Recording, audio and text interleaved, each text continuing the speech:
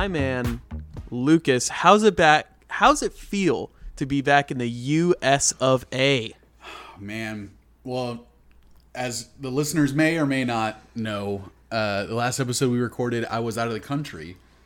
I was in a place called Long Island. Long Island. Long Island. That's off the East Coast, if I remember correctly. It's off the East Coast, the far, far United States. But so far that, someone like you in Texas just doesn't consider them part of the country. No, definitely not. Which, after being there for a week, I kind of see your point. But yeah, I was, it was a good trip, man. It was fun. Saw the grandma and some family and ate like a real son of a bitch. I mean, if you're not eating well in New York, man, when I went there, I've only gone there once, but I just wanted to get food from every street vendor I saw, man. It all smelled so good. Dude, doesn't it? Like, it's crazy how probably the best food in New York is not even known by more than like 100 people. Yeah, it's true. It's nuts. It's seeing like Fuck That's Delicious and other like food shows go to New York and realizing that they're eating at an Indian restaurant behind a laundromat. And you're like, dude, like, who knows that these places exist except like the people in the neighborhood or the people in the know. And I feel like I've been to New York, I mean, a lot, and I probably still haven't had the best that it has to offer. You know what I mean? I mean, that's just an improbable ask. There's so much food there, and it's all so good that at a point it's like, so what? Yeah, it's like everything I'm having is good. Yeah, so what's it matter? Yeah, and honestly, probably some of the best food that we got while I was there was my dad's like food that he cooked. It was amazing. He made like seafood lasagna and crawfish quesadillas and a whole brisket and all this other amazing, amazing food that I just didn't stop eating. Man, what would you rate your dad's food? Man, on a scale of 1 to 10 crackers? Yeah. Probably like 8.666 crackers. Wow. It's going to take 8 crackers. Mm-hmm. It's going to take 8 crackers for me to kick that food out of bed. Yeah. Yeah. That's our new rating system, if no one has How heard many the crackers last will it episodes. take for you to kick this thing out of bed? Yeah. Like, I wouldn't kick my dad's food out of bed for eating crackers. If he ate more than 8.666 crackers, I'd have to Then give that's it the kind of old, where it crosses the line. the old boot. But I mean, the whole time I was in New York, I was wondering, what the hell are we doing? Yeah. Are you like talking to me? Or are you talking to yourself in general? Like, just talking like, what are we doing here, Brett? Like, really? it's a good question. A lot of people believe in God, a higher power. Some believe it's like kind of a Matrix thing, like a simulation. I don't believe any of that. First of all, No? What do you no. believe? I believe we're all dead already. Damn. Yeah. Wow. And it's just, And when we die is when we actually wake up for the first time alive. Yeah, but we're already dead. So, so I guess I don't know, man. Sometimes, have you ever had that thought before? Like, have you ever, I have weird anxieties at times. I've never had the thought that we're all already dead. Have you ever had the thought that you might be dead and just don't know it? Yeah, I've had that a couple times. Have you? I feel like I'm the only person. I mean, that's mainly just because I'll go to the bar and I'll try to talk to some chicks and they ignore me. I'm like, well, it can't be my looks or my personality. No, it can't be possibly that you call them chicks either. Yeah, I'd be like, hey, you broads. Yeah. You from Tennessee, because you're pretty fucking fine. Lines like that and they don't hear you? Yeah, well, it must be how alive or dead I am is the only factor I can think of. Is that they can't see me or hear me. I've honestly had the thought of like, what if I'm dead and I'm just like imagining everything that's happening right now? Like I got like what if at one point like when you almost got hit by that car or the plane almost, like felt like it was going to go down. Yeah. Or like those small moments where you're like, holy shit, I'm about to drown if I don't immediately like, catch a breath. And it's just like, what if in those moments you did? And like the rest, all this life I've been living has been just like coma induced hallucinations. Well, then that would mean that I'm only sentient in your coma. So Right. I guess I hope you don't wake up. Well, you might. I probably knew you before I got in a coma. Who knows? Who knows, man? Maybe I've been in a coma since I was 2 years old, and I'm just a tiny little baby. I mean, I assume the only reason that we haven't gotten famous as a band is because this isn't the correct reality, right? We're in the wrong timeline. We're in the wrong timeline. Like, our Yeah. band should be touring the world and, a bunch of hit albums, legends, Yeah. all all the regular I should be stuff. a famous actor musician right now. Right. If I had Yeah, and only I gone up on stage at Branson, Missouri, and done my stand up, my life would I would be living all in a been mansion different. with Christina rather than in an apartment. Yeah, and I should be at Evo in the finals of Smash Brothers Melee. Where did you not enter one like video game tournament and you're just like, dude, not like not making that decision is why I am who I am today. Man, I went to a buddy's birthday party where we played Smash, and it was the first time I'd heard the person use the term main. Like, they mained Pikachu. Right. Which meant that they actually knew how to play this character. And in that day, I was extremely humbled. And I think in an alternate reality, I would have taken that humiliation and turned it into vigor to practice Smash more. But instead, we just played volleyball outside and ate hot dogs, and I forgot about it. So you would be a Pokemon main right now. I'd be a Luigi main if I had it my way. This is my favorite character. You're a Luigi man, huh? A Luigi man, yeah. Interesting. That explains a lot. Yeah. Yeah, I'm not going to go into it. You know what I mean. No, I get it. Yeah, you know. And I think everyone who listens gets it too. You know what I'm getting at. That explains a lot about you. I, on the other hand, am. I actually was a Pikachu stan for most of the time. Really? Mm-hmm. All right, so you were a stan for Pikachu. I was a stan for Peak, and I think that we all know what that means. It means I'm electric. Well, I mean, I guess your stan-ness will be tested because he did say some problematic stuff about a specific race that I won't get into now. Oh. But being a stan means that you get behind the person no matter what they say, and you you would die for them. So wait, did I miss something? Has Pikachu been canceled? Well, man, you didn't see it. He tweeted Pikachu said he was like, Pikachu. Right. And that's like so. I mean, I don't even want to get into it just because my emotions get it all into a frenzy. And it hits home a little bit. I gotta get on Urban Dictionary and look up who I've been standing for years. Like I didn't know I was supporting the J.K. Rowling of Pokemons. I mean, look, you never know when you're gonna find the J.K. Rowling of Pokemon. Yeah, this is now you just created a new timeline. Now I know that Pokemon or Pikachu is the J.K. Rowling of Pokemons, and I don't know what I believe anymore. How can we ever know who we look up to? How are we all supposed to move on from that bombshell? I mean, it's like you go so long without any idol that's actually a good person. You feel like you're just thirsty and you're dehydrated. Your throat's dry and you need something. You just don't know what it is. Yeah, I thought I finally found an idol that isn't addicted to something. But I don't know. Like, you need to find some H2O. He's addicted to hate. Pikachu is. We're being quoted right now. Pikachu is addicted to hate. I mean, I kind of knew it from day one, but I wanted to give him the benefit of the doubt.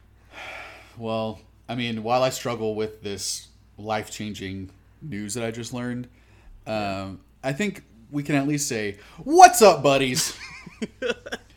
And welcome to another episode of Earbuds. This is the least we could say. It's the least I could say about this. I mean, going through this will really help me process heartbreaking news that I just shut. Like, I'm thunderstruck. Yeah. From that news. Right. But, at least I can say that we are the Earbuds. We are your two buds. We're two guys that listen to one album for however long it takes to just fucking suss it out, man. Yeah. And we figure it out together. We had an 1.5 hour episode recently, which I couldn't fucking believe that we did that. It's been a long time since we've had something that long, I'm pretty sure. Well, it isn't for lack of trying. It isn't for lack of trying. That's true. And I think I'm going to break it with this intro. I'm going to break that 1.5 hour, I don't know what you call it, record with this intro. You're just going to stall this intro for 1.5 hours is what you're saying? I'm just going to keep it going. I'm going to keep it going because my name is Lucas, 3.0 batting average, Indrikovs. Wow. Yeah. It's not bad. Pretty good this season. Check out my stats. And I'm Brett, 3.0 GPA.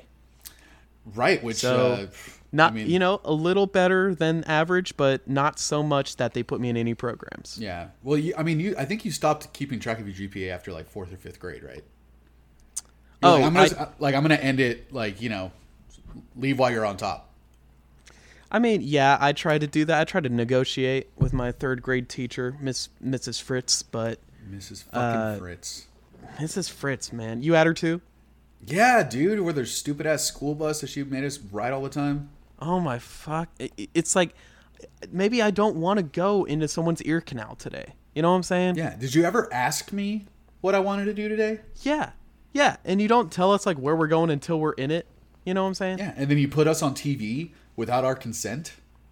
Yeah. My parents got so mad at me, and I was like, "Why? Miss Fritz is the one taking us. It's not me in charge. There's a school bus that has eyes and a mouth and an iguana or something." I'm pretty sure it was an iguana. Maybe a chameleon. I don't know. It felt like a fever dream, the whole fucking thing. I don't know. We never learned anything. We just went to places and I feared for my life the whole time. Yeah, and my parents are only really mad, not that I was put in harm's way constantly every single time I went to school. They're only mad that we didn't get paid for all the TV fucking... Right. The we episodes didn't get that they any... played over and over again for the last 30 years. But, those child labor laws, man. Yeah, they weren't like they were today. Yeah, now only 14-year-olds are allowed to work. Like back then, me and Brett, we were both in 3rd grade together. Yeah. I was held back for about 4 or 5 years. I was held forward. Yeah, Brett jumped from kindergarten to 3rd grade. So that's why we immediately connected. I was huge. Yeah. You were tiny. You just kind of carried me on your shoulder whenever we were in the playground. You protect me from all the big 3rd graders that wanted to beat me up. It's true. They'd beat me up instead. Yeah.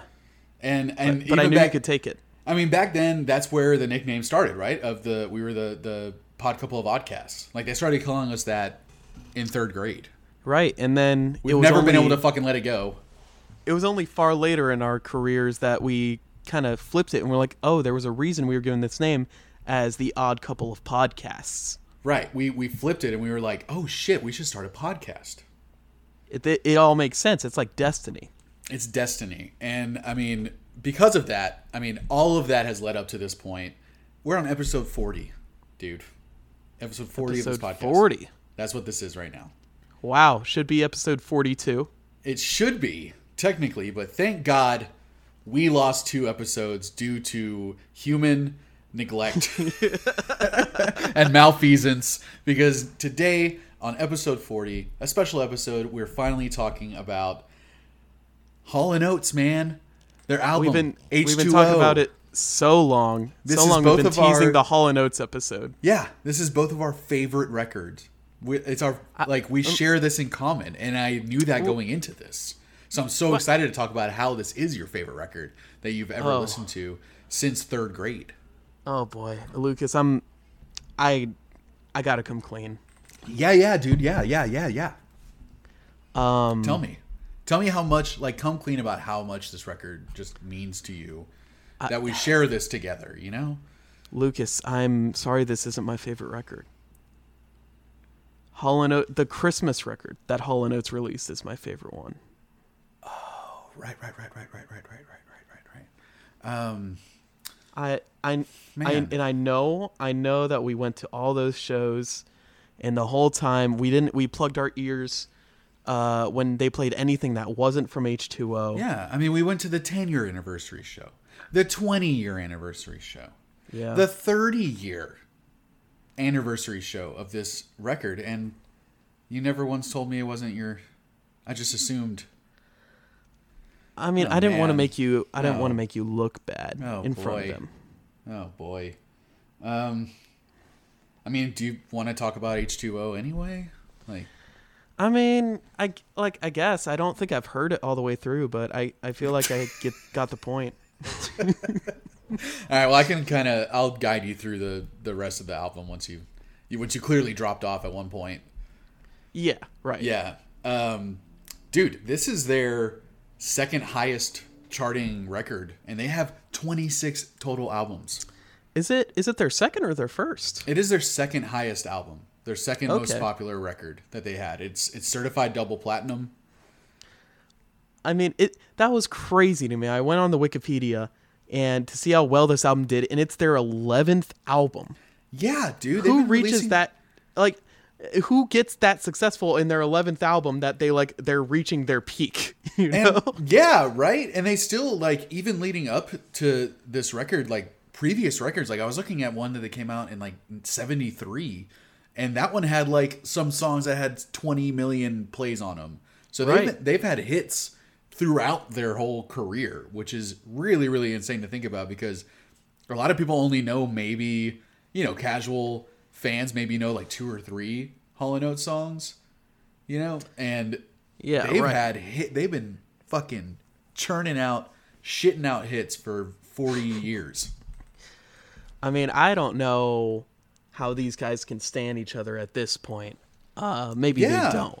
I don't know, but it's such a multi-generational career, churning out stuff. They must have changed their sound so many times too throughout those years. I mean, a record in 1973 versus this one that came out in 82 have got to both sound completely different. Right. And then I think they were making records until like 2003 or 6. Yeah, I think you're right. And after that, Daryl Hall had a TV show on Pandora, I think it was. Or the IFC I remember channel. it was Daryl Hall's Garage, right? Dude, it was really cool, man. Did you ever see any episodes? No, man, I never tuned in at the right time, but it seemed like a pretty cool thing. I had no idea who he was for No a long shit. time. when that show was on, you weren't sure. You're like, who's this weird old blonde man? Yeah, I was like, why do we care about this guy? And then, they play a couple of their songs. I'm like, wait a second. Was that the guy that did that? Yeah, my favorite part was that he would bring on people that he liked their music, like other musicians, Right? And then he would cover their songs, but like kind of not really. Like their band would come on and play the song just for Daryl Hall to sing over it. Right. I thought it was really kind of like a vanity project or something. I thought it was really funny. Well, I mean, I had a band that wanted to do like this exact thing, and I think I remember you saying something about doing something like this when we were, still doing shows and stuff. And it just seems like, I mean, if you like meeting new people and if you like hearing, could you imagine having the pull to just bring on your favorite artists and play with them? I mean, for real. And then being some of those artists that are asked to come onto the show and realizing that, I mean, you think of Hall & Oates and it's like, it's really, really good music. It's well-written music a lot of the times, but it's also really cheesy. But then you realize, like, dude, these guys are fucking legendary. So to have someone like him ask him to come onto his show, and he's like, I saw the episode with CeeLo CeeLo Green. Yeah, Yeah. and he sang "Crazy," and he sang one other song off of that record, and I loved it. I thought it was, Daryl Hall's vocals were so much cheesier compared to CeeLo's, but I'm just like, look at CeeLo there, just kind of standing and just respecting this guy so much that he's just I'm gonna let you sing my fucking hit song, Yeah, well, just what? to indulge Like yourself. you're gonna say no? Like, hey man, can I sing your song? No, man, that's mine. Yeah, who are you? Like, Daryl I'm who? sorry. Even if you don't like their music, you gotta respect the legacy, right? And there's yeah. a lot of, I haven't heard any record aside from this one, though I have heard other songs. So but many songs by them, like "Rich Girl" and stuff. yeah, They have, and it they have makes, a lot of big songs. it almost seems like they were probably one of the forerunners of like that cheesy kind of stuff, right? Like the 80s sound. Yeah, dude. I've listening to this record. It's this sound, especially on their more ballady songs, has been parodied and satired so many times. It basically is just a stereotype of the era. Yeah, and little did I know that stereotype was Hall & Oates. That all of those songs throughout the years that are kind of making fun of this style or parodying this sound it's just Hall & Oates. It's just H&O, baby. Like on the second song, Crime Pays, with like every instrument is some cheesy sounding like synth, and like Oh my god. it's crazy, but It kind of has like a really lame, like early 80s hip hop beat in the beginning too. And the bass throughout this whole album, I just love to hate it. it's so bad. Like the tones on this record are really bad. it's almost like a time capsule of the era. First, absolutely. Like it's so, again, it's like you didn't realize the influence that these guys have for the good and for the bad. Like they get satired and made fun of all the time. But I heard a lot of current modern music that I feel like could have been influenced from this record alone. Right. Yeah, since we have this thing where we're diving back into the 80s and using some of those sounds in our modern music. This is definitely going to be one of those sounds that we're going to take from. Yeah, think of like a Mac DeMarco or a Boy Pablo type of bedroom pop stuff where they're using all this purposefully underproduced or kind of crappy sounding synthesizer. Yeah, lo-fi. That lo-fi, that's across this whole record. And they're not even trying. Like, they want to sound good. Like, they want this record to sound good. Right, yeah. And it's not like it sounds bad. It doesn't sound bad. No. But it almost sounds like I think the second song is probably the most, not egregious, but like the best example of like all of these different instruments that the ba-ba-na, and like the bass and the super cheesy, plucky. So cheesy. And a lot of the songwriting is like a bit cheesy. All the songs are like about a girl. Dude, the right? lyrics are real stupid on this whole record. Oh yeah, for sure. Crime Pays, One-on-One, that just uses a bunch of like sports metaphors for like and it's wanting like, to. I want to play the game. I don't want to play a game no more. Yeah. I want to play the game with you, baby. It's like, what do you want? Oh my god, Open All Night. Oh man, dude, Italian Girls had some of my favorite. Dude, Italian Girls literally cracked me up. I ate so I'm much still pasta. not sure if that's a joke or not. They literally have a line that he says, "I ate so much pasta, so full yet so lonely." Yet so alone. Where my Italian girl? And he's saying like a bunch of Italian words, Bazziato or Yeah, but I mean, I loved it. That like throughout this whole record, it is just slathered in the thickest layer of cheese that you could find. But there's something so charming about it that I love it. I mean, it's very genuine, right? Yeah, dude. Like, I mean, that's the perfect way to put it. There is no tongue-in-cheekness to this record, despite how stupid and silly most of it is. Especially the lyrics. Yeah, but I'm sure after 11 albums, he kind of run out of stuff to write. Yeah, and again, this is, I mean, Maneater is their biggest hit ever. And I mean, 11 albums in, you wrote your biggest fucking hit ever. it's crazy. It's insane. Apparently, it started off as a more reggae type song. Which I would love to hear that. I wonder if they ever like released this is what it was originally kind of going to sound like. Yeah, version. alternate version. I would love to hear that. I had no idea. And oh man, I think that would sound so cool. But that's kind of cool too about their songwriting. They're quoted saying, you know, because people ask them like, dude, I mean, you wrote so many songs together with one other person.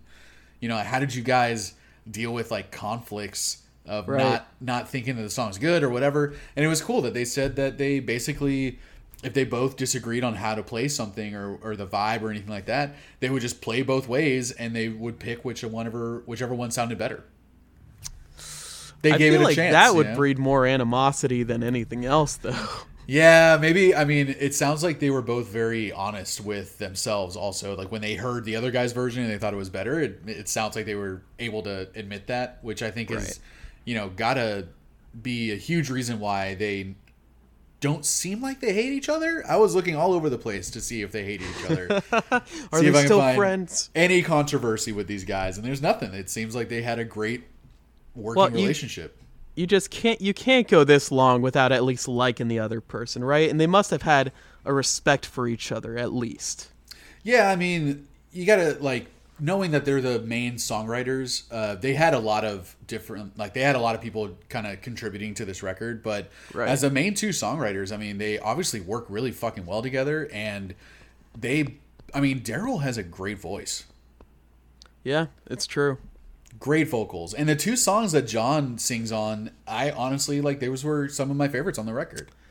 So I know Italian Girls was one of those. He only does two. What was the other one? He does Italian Girls and At Tension. That makes sense. Right? And he has a very different voice to Daryl Hall, and it's not as good, you know, we'll be honest. Well, it's not as quote-unquote good, like technically good. But they're both great. Like, they're both great at what they do. And it just, I mean, the way that they met is such a crazy story. How did they meet? So, they met in Philadelphia in 1967. Okay? So, like, this fucking goes back, dude. And when they met, they were going to perform for like a battle of the bands, basically. And so when they met, they each all were already in their own groups, like they were leading their own bands. Yeah. So they were there for a battle of the bands, essentially, and fucking gunfire started happening between two rival gangs at the battle of the bands in 1967.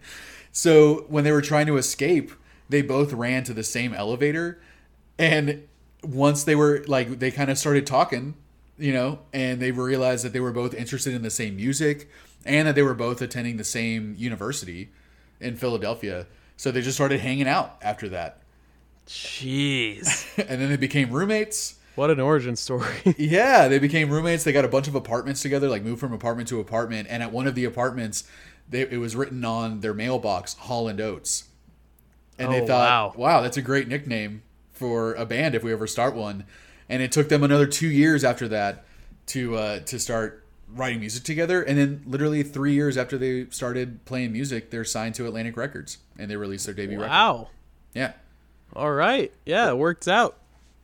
Yeah, they didn't even start like working seriously together until like 1970 after Oates had like left the country and came back for a little bit and everything. So it's just, I mean, that origin story is just really crazy. Like I had never heard anything like that before. Dang, it's a meet cute. Like, does anyone know if they were lovers? That's what I mean. That's a meet cute, man. Like, it's a weird, twisted meet cute where you guys met because you ran away from gunfire. Yeah. Because of gangs. You know? I mean, that's basically how me and you met. Well, I mean, yeah, but we were the ones doing the gunfire. Yeah, we were both shooting at different groups of people, and I looked at you, I was like, hey! I was like, oh, dude, an M16? Yeah, you brought the same gun?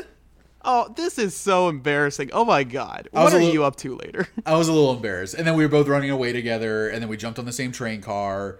Yeah. And yeah, I mean, it's history ever since, you know? Yeah. The rest is history. We got in a car together, and we flew off a cliff. Yeah, holding hands. Yeah. And then we went to third grade. We just went back to class the next day. We went back to class the next day. Yeah. Yeah. We just never talked before, but, you know. No, we happened to be at this big event, and, you know, there's a couple people there I didn't like, a couple people there you didn't like. You know, we don't have to get into it. Yeah. But I'm pretty sure they stepped on my shoes. That's why I was upset. And when was that, like 63 or something, 67? That was, you know what? I think it was 1967. I think it was in Philadelphia. What was happening that night? It was some stupid fucking Battle of the Bands or some shit that, you know, like, I don't remember. I just remember there was really loud music playing and someone stepped on my shoes. Yeah. You know, I think I remember some blonde guy and some, I think he was black. I don't know. They were both playing in different bands. I'm not sure. Is John Oates black? I don't even know. I'm not even gonna throw in. Can we examine the race, please? Yeah, we need to know the race ratio on each of these guys. Yeah, I gotta know how white is Daryl Oates and how something is John Oates or Daryl Hall. You know, see, I'm getting them mixed up. You're pairing them up now. Which one's You're like blonde? shipping them. I don't know. I mean, the way that they met, they need to be shipped. They got to be shipped. Yeah. Dude, another band that I heard on this record, I can't remember exactly which song specifically, but LCD Sound System. It was Crime Pays. As cheesy as that is, LCD Sound System was like all over that song for me. Really? Yeah, it was weird, man. And I know that these are probably just because they're using similar synth sounds or even like you know, like just rhythms in general. Like a lot of the songs, if they're not ballads, they just have that really simple kind of power poppy drums going, just really tack tack tack tack tack tack. You know, just really simple stuff. But like, dude, I heard Morphine on this record with some of the sax stuff. I mean, yeah, and I mean that smoothness. These dudes are some smooth operators, man. They really are. There's some smooth motherfuckers. Like Delayed Reaction sounded like a Virgins record to me, and I love the Virgins. Virgins like brought back that really kind of a mix of like a Tom Petty type like 80s rock and roll with more power pop stuff mixed in. And man, Delayed Reaction, like that was all the vibes was on that. Ugh. But I mean, you know, I really did get the opposite of a Tone Bone on this record. I mean, it was made in 82. Yeah. I don't think, as big as they were, I don't think they were getting like the VIP treatment. I could be wrong. Right. I mean, there are records that came out around this time, like The Wall, that sound incredible compared to this. Right. But I don't think, you know, the production was such a high priority for these guys. They were just trying to write some smooth songs, some catchy licks, some sexy choruses. Which those are all over this record, man. I mean, Hall & Oates, they produced it. So they got it to sound exactly how they wanted to. They produced it. Yeah. Wow. Okay. Well, you could have got a professional for that maybe, but that's what I mean. Fine. Like you hear it and you're like, okay, the production's not great on this record, and it might be because the two of them did it. I mean, it's just, yeah, I don't know, man. It's the album starts with such a strong song that I feel like does have a very good kind of production to it. And then it does. It's some of the best on the record, for sure. And then the next song is so completely different production-wise. I think it just confuses me for the rest of the record. Like, I don't know if the rest, you know, they just took more time on that first song because they saw something special in it. Someone heard something in that, maybe. Yeah. I mean, yeah, Maneater is probably one of the better produced songs, but I gotta say, honestly, I think Delayed Reaction and At Tension are probably the two best produced on the record. At Tension. I think At Tension has really like almost Pink Floyd-ish level songwriting and production.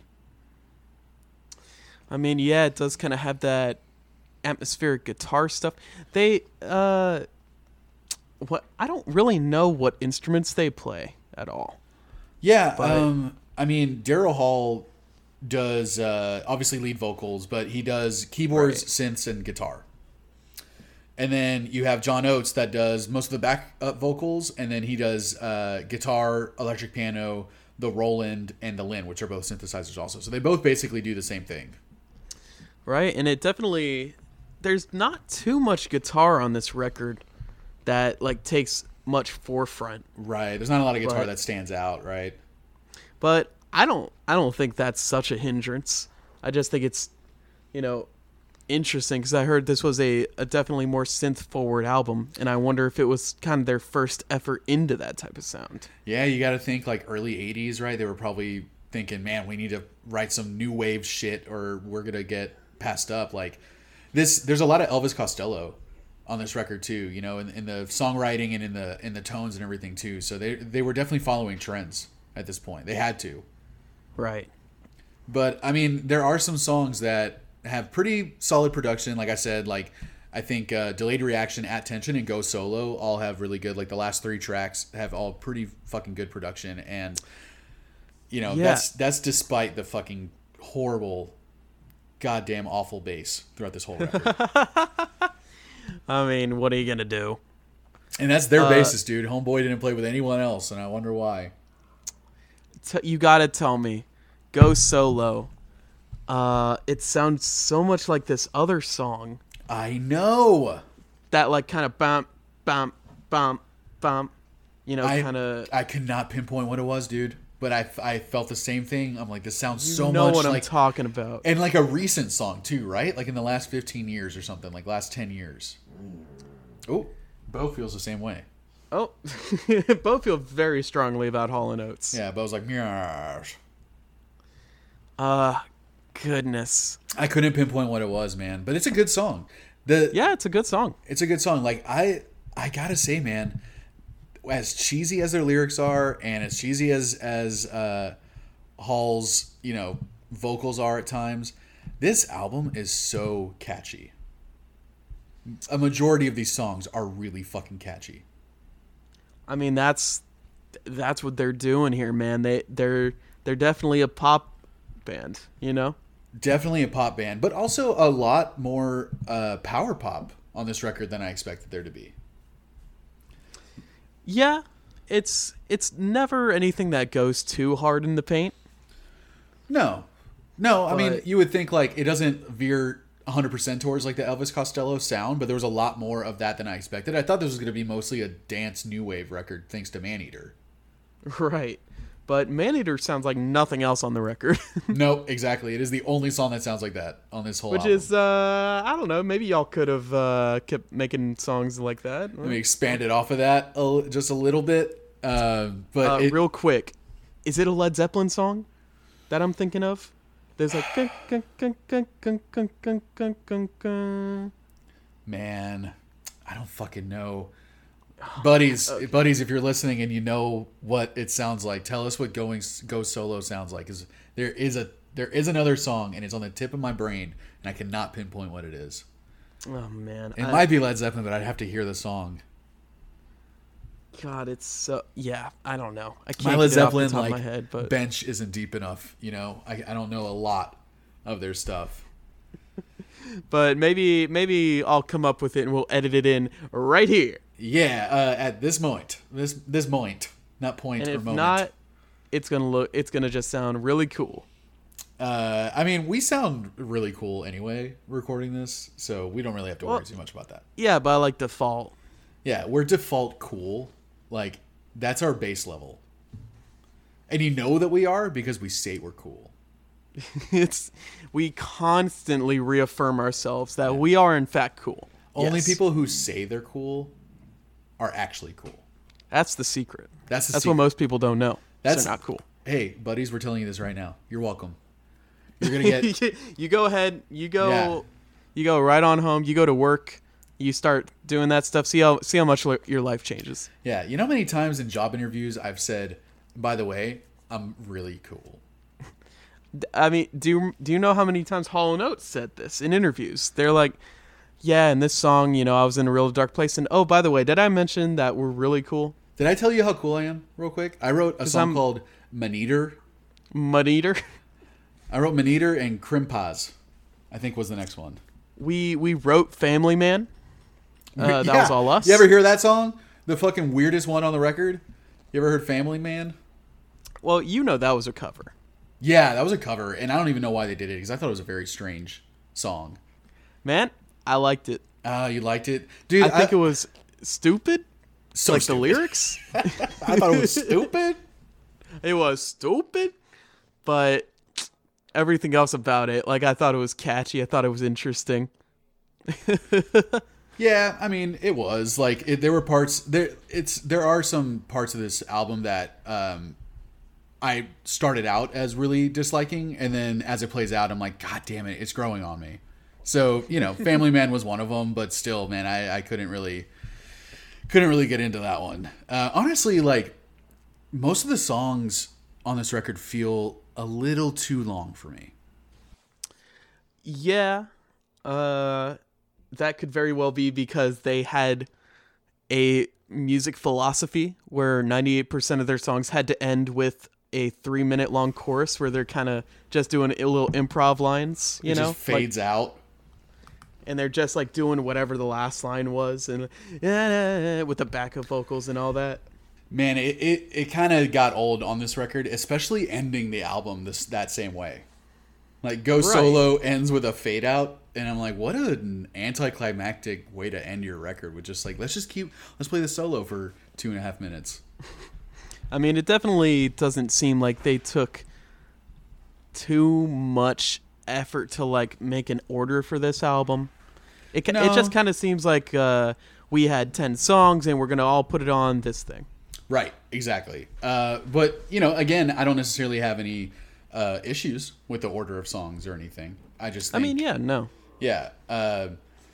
man. Well, shit. Before we get into our favorite songs, like I just want to call out too that most of the guys on this record that played with them are pretty legit session players. They had a pretty good band on this record. They have guys that played with like Peter Gabriel and Foreigner. They had they had the guy who oh man, what's the guitarist? What's his name? G.E. Smith, that was like the guitarist for Saturday Night Live for like 30 years. He played guitar on this. I mean, you have the dude who played sax, which was like interestingly enough, I thought he only played sax on Hall & Oates because it's the only associated act that he's listed on. But then he ended up playing with Mick Jagger and Tina Turner. And so it's just all right, yeah, that'll do it. Yeah, they got a lot of big players on this record, and despite the tones being pretty, just dirty brown water trash on the whole album, all the musicianship is fantastic. Yeah, I mean, they do their parts. It's not like there's anything that a $50 session musician couldn't do, They're not blowing your mind, but they're all in the pocket. They're all doing their fucking jobs. Yeah, it's true. It's not something you're going to complain about. No, I ain't, it'd probably be maybe 2 or 3 crackers before I kick it out of bed. Yeah, and that's nothing to sneeze at, but it's nothing crazy. It's nothing, yeah. I'm not going to also blow my nose at it either. Yeah, right. Yeah. Well, dude, let's get into it, man. What's your choice nugs? It is time for Choice Nugs. It is time for Choice Nugs. Well, listen, I might be basic, I might be going with the flow, I might be a little sheep, but Maneater's got to be my first choice nug. I don't blame you at all for that, man. It broke my heart not making it one of mine. Was it close? So close. You don't even know. I don't even know. You don't even fucking know, man. Let's just it's a classic. It's a classic. It really is one of the better sounding songs on the record production wise. Except it's the one bass. of the most. Well, sure. Oh my god, that bass. That sounds like a Walmart fucking Bluetooth speaker. The worst, like, bouncy, punchy, lame bass. Yeah, you can almost hear like the clicks of the fingers. Exactly. Like hitting the fretboard. It sounds really cheap. But I mean, it's such a catchy song through and through. The verse is nearly as catchy as the chorus, right? Yeah, Catching and totally. waiting. Yeah, I love that. Watching and waiting. Like, so catchy. And then, whoa. Yeah, and it's an interesting... It's a song where it doesn't feel like it needs to escalate very much, right? Like, the music doesn't change too much when the chorus comes in, but they just had confidence that what they wrote with the vocals could just carry it, you know?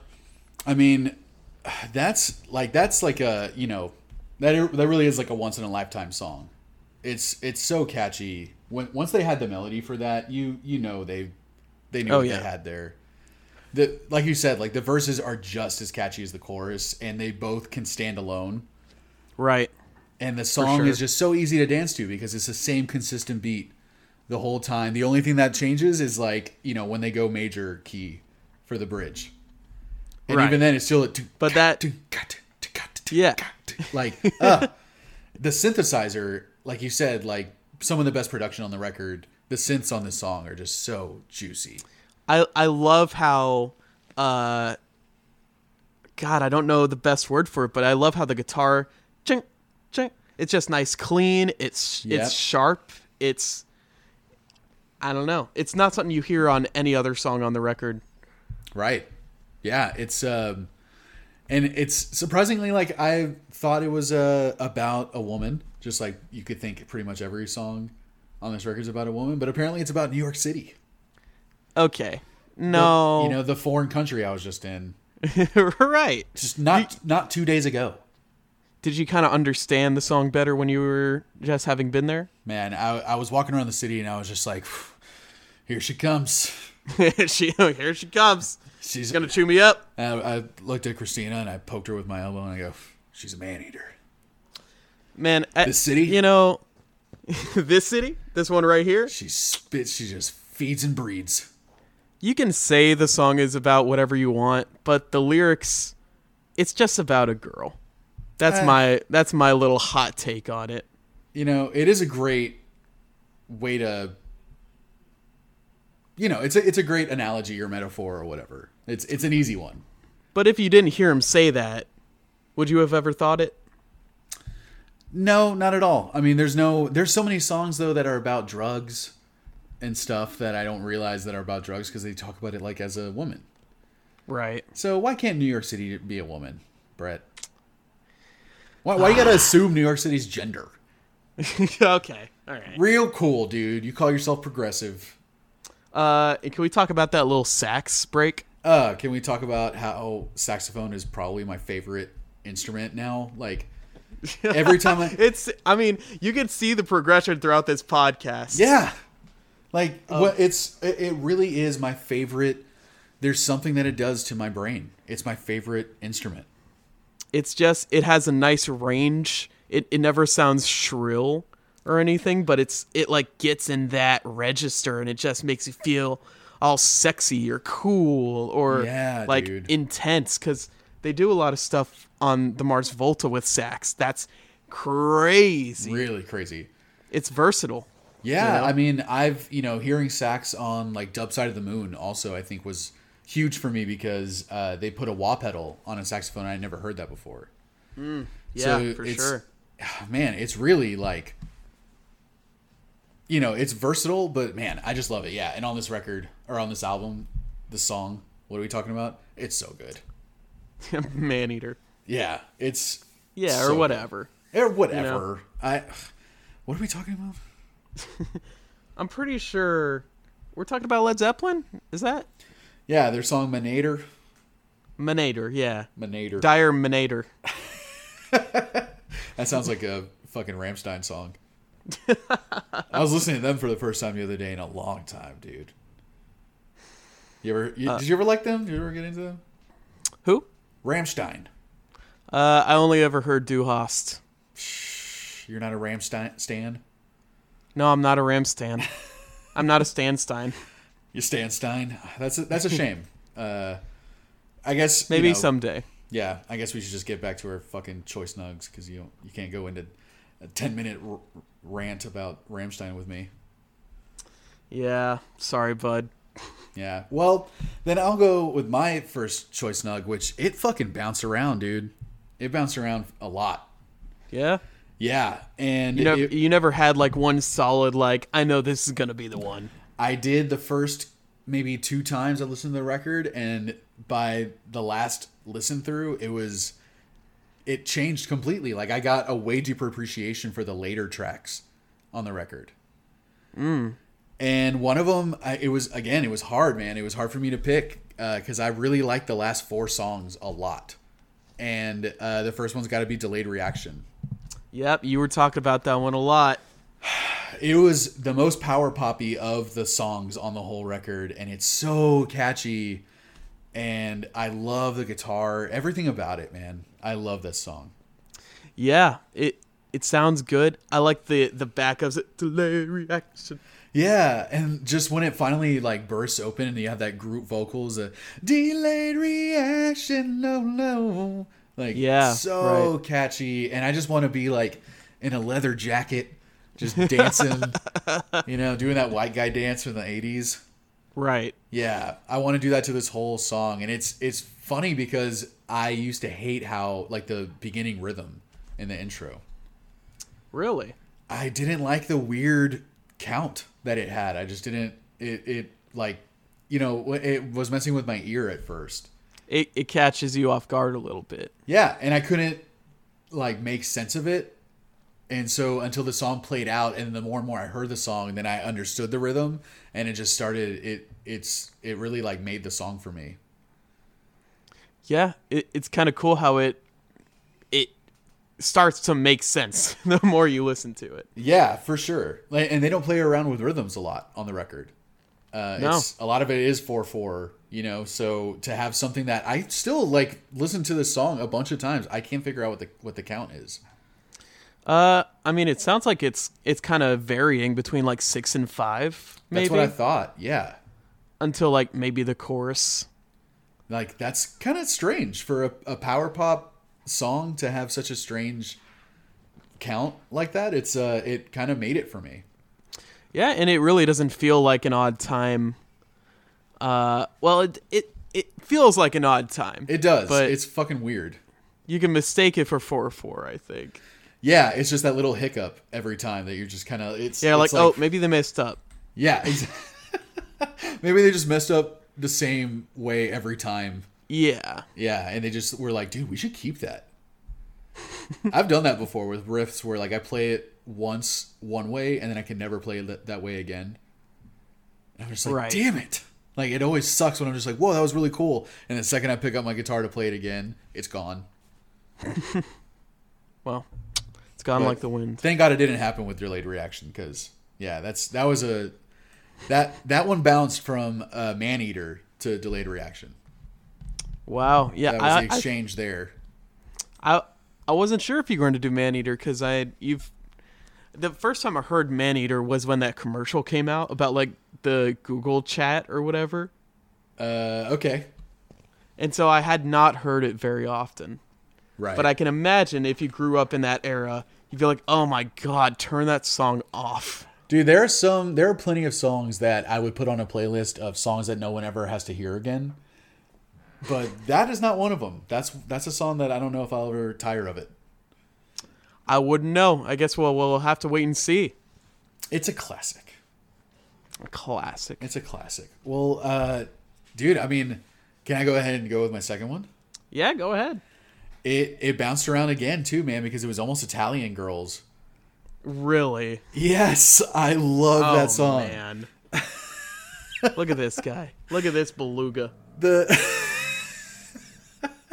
Look at this brioche bun over here. I'm a magoo. I'm being a magoo right now. A little badoo. Yeah, a bafangoo. But Italian Girls is great. It's definitely an honorable mention for me. But for like my actual other choice nug, it follows the trend that we're seeing, that it was the one right after Delayed Reaction. It's At Tension? It's At Tension, dude. Oh, man. That song really grew on me. It has yet to grow on me. You don't like it at all? No, not really. Oh, wow. I mean, it is the standout song on the record that it like really sounds like nothing else on the album. Yeah, and it's one of the very few songs that, unless I'm mistaken, isn't just about like a girl. I thought it was. It could be. It Yeah. could very well be. Yeah, but man, you know, the things that made me like it so much was not just, I mean, it's the longest song on the record, which I'm surprised I like it. You know, I'm surprised it's one of my favorites. It's over 6 minutes. That's one of my kind of holdbacks with this is that it is 6 minutes long. Yeah, And I feel like it does not need to be that long. it doesn't need to be that long, but it is like a oddly psychedelic song. Like I said before, it was very Pink Floydish to me at some points. Yeah, they definitely use those delayed vocals Yeah, for sure and have this kind of almost minimal sound to it for a bit of the song. it's very open sounding. Very which, open. yeah, adds to like a weird spaciness to it or something. And I actually thought that the tones and the production on the song were really good. Like, I thought the guitar sounded great, and the bass and the drums. Like, I liked the electric drums the whole time. It has a cool rhythm, you know. And John Oates, like, he fucking brought it with the vocals on this one, dude. I liked it. I liked it a lot. And Yeah. it was, dude. I'm also surprised. Like, it is a weird second choice snug for me. Like, I recognize that because it's just kind of, it's very different from everything else on the album. And it did take several listens for me to just start weirdly liking the more deep cuts on this record. Yeah. I mean, Yeah. you can definitely tell they do put time and effort into each of these songs, right? Yeah, none of these seem like just thrown together at all. But yeah, this one definitely has a different feel to it. Kind of a slow, it's slightly funky groove to it, Yeah, for sure. especially when that kind of guitar comes in on the second verse. Dude, it's like I felt like it was one of the songs on the record that actually built up too. Like they didn't just do everything right off the bat, you know. I think this one and Maneater are both like good examples, or two of the only examples on the record where the song actually kind of builds up as it goes. Yeah, I think Go Solo does that as well, It does for sure. and that might be about it. That might be about it. Yeah, every other song is pretty like steady throughout the whole thing, for better or for worse, you know. And what was I mean, your? Wait, what me? I mean, what do you? Who, me? How do you? What me? What was your thing? What was your second thing? You got to be more specific. I couldn't possibly know what you're talking about. Given I the don't context. know. What are they calling it? They're talking about it on TikTok. Some like a choice mug, a choice tug. I think a choice mug is Yeah. going to be our first line of merch. A choice mug. That's a great idea. And it will sell 2 to me and you. Yeah, to both of us. Yeah, to the hosts. And I'll have to buy some for my friends because Yeah. I'm very proud of them. But we'll at least get to expense our own mugs, and Yeah. we'll get tax breaks at least. But Yeah, I mean, at least that'll help. yeah, we'll say, and on my choice mug, I'm gonna say, what's your second choice mug, dude? Man, That's what my mug's gonna say. you're not going to like this. Oh boy. It was between Ghost Solo, which I initially was kind of hoping would be about Hall & Oates. And, it might be. They could be like, oh, it's about us, but it's about a girl. Whatever. Yeah, why don't you just fucking go solo then? Just go solo. But I'm telling you, it's Family Man. Oh, what? Yep. Dude, that is gotta be some of the weirder or weirdest songwriting and riffage on the whole album. Well, I don't know. I haven't heard the original song, but maybe that's why I like it, is because it is a little bit different. I really like the vocals on it. Yeah. They have these weird effects on the guitar. Like the guitar's weirdly crunchy, but the synth is very kind of ploppy. I don't know if that's a good term. Yeah, dude, I think it's like, some of the worst production on the record for me. Oh man, I love it. Dude, that guitar tone when it finally, like, that lead part that comes in that's just really screechy. I love it. You don't like that at all? It like made my brain melt in a bad way. Well, it's because this whole time they're lulling you in to their smooth and groovy vibes. Sure. Then suddenly they pull a fast one on you. Yeah. Well, so you We're gonna shock you a little bit. Yeah. Well, I'm a little thunderstruck that you actually like the tones on this song. I do. The lyrics are trash. Just yeah. Which is on the Genius, it said that in an interview they chose this song partially because of the lyrics, that he thought the lyrics were interesting. They stood out. Which is like, I've never been in a situation where I've been in a relationship and I've been tempted by like another person or anything. Right. Like, but this, like, if you push me too far, I might, but I'm a family man, but I might. Oh, but I'm, and it's like, come on. Yeah, and then like oh my god, I love the shark movie, like and it's like, oh man, it's just so like cheesy spy music. Yep. From Sure the 70s is. or 80s or whatever. They have a lot of holdover from their 70s stuff on this album, and I think Family Man is like kind of one of those holdovers a little bit.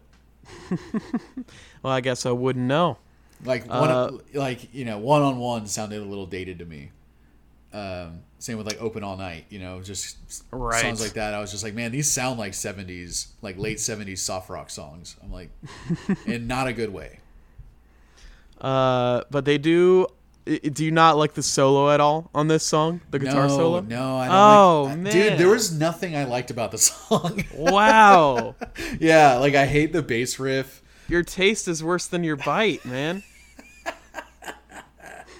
I mean, judge me if you will.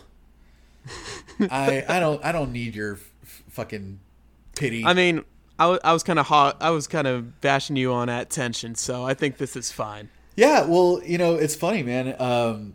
We've been doing like what's our least favorite song on the record, and mine's Family Man. Yeah. I mean, that's fine. That's your opinion, I guess. I think it's funny because I think yours is At Tension. No, I mean, okay.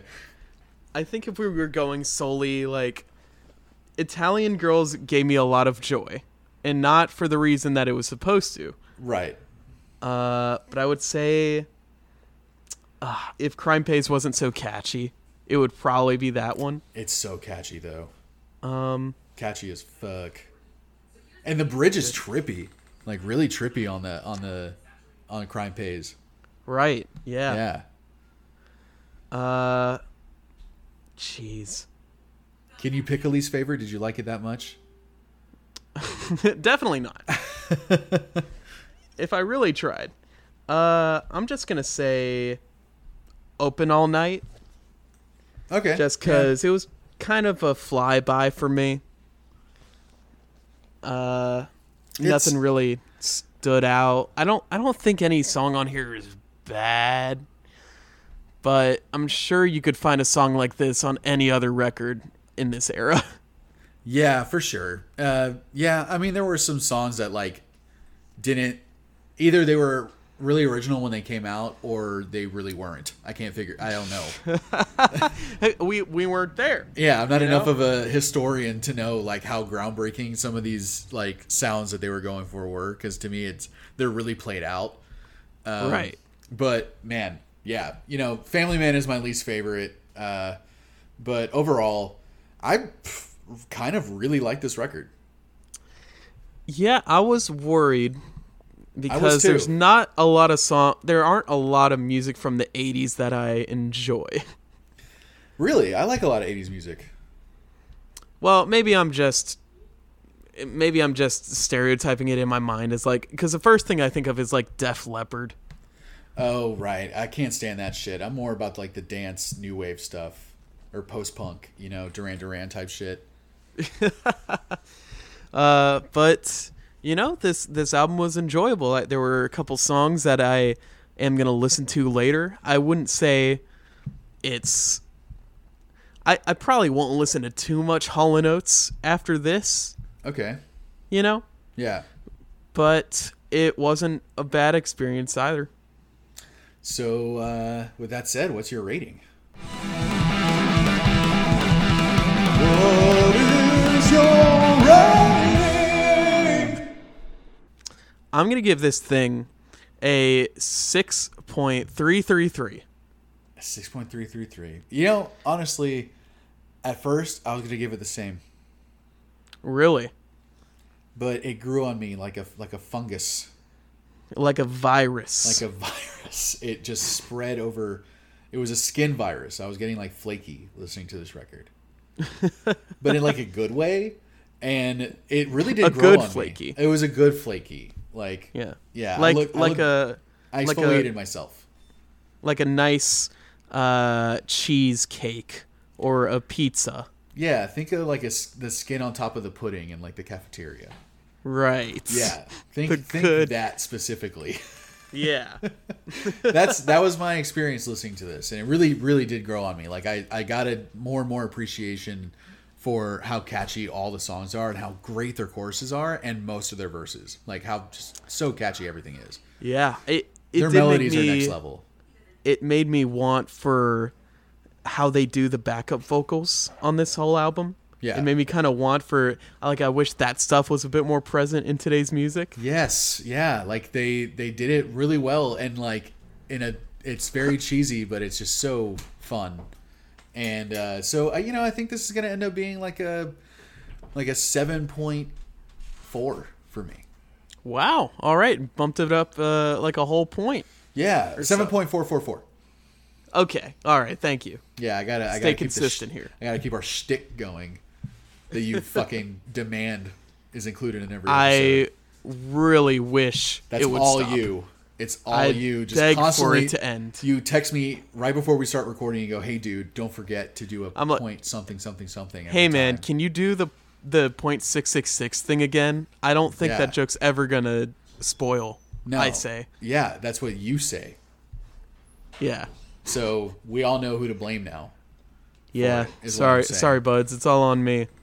Well, shit, man. I'm really happy we listened to that album.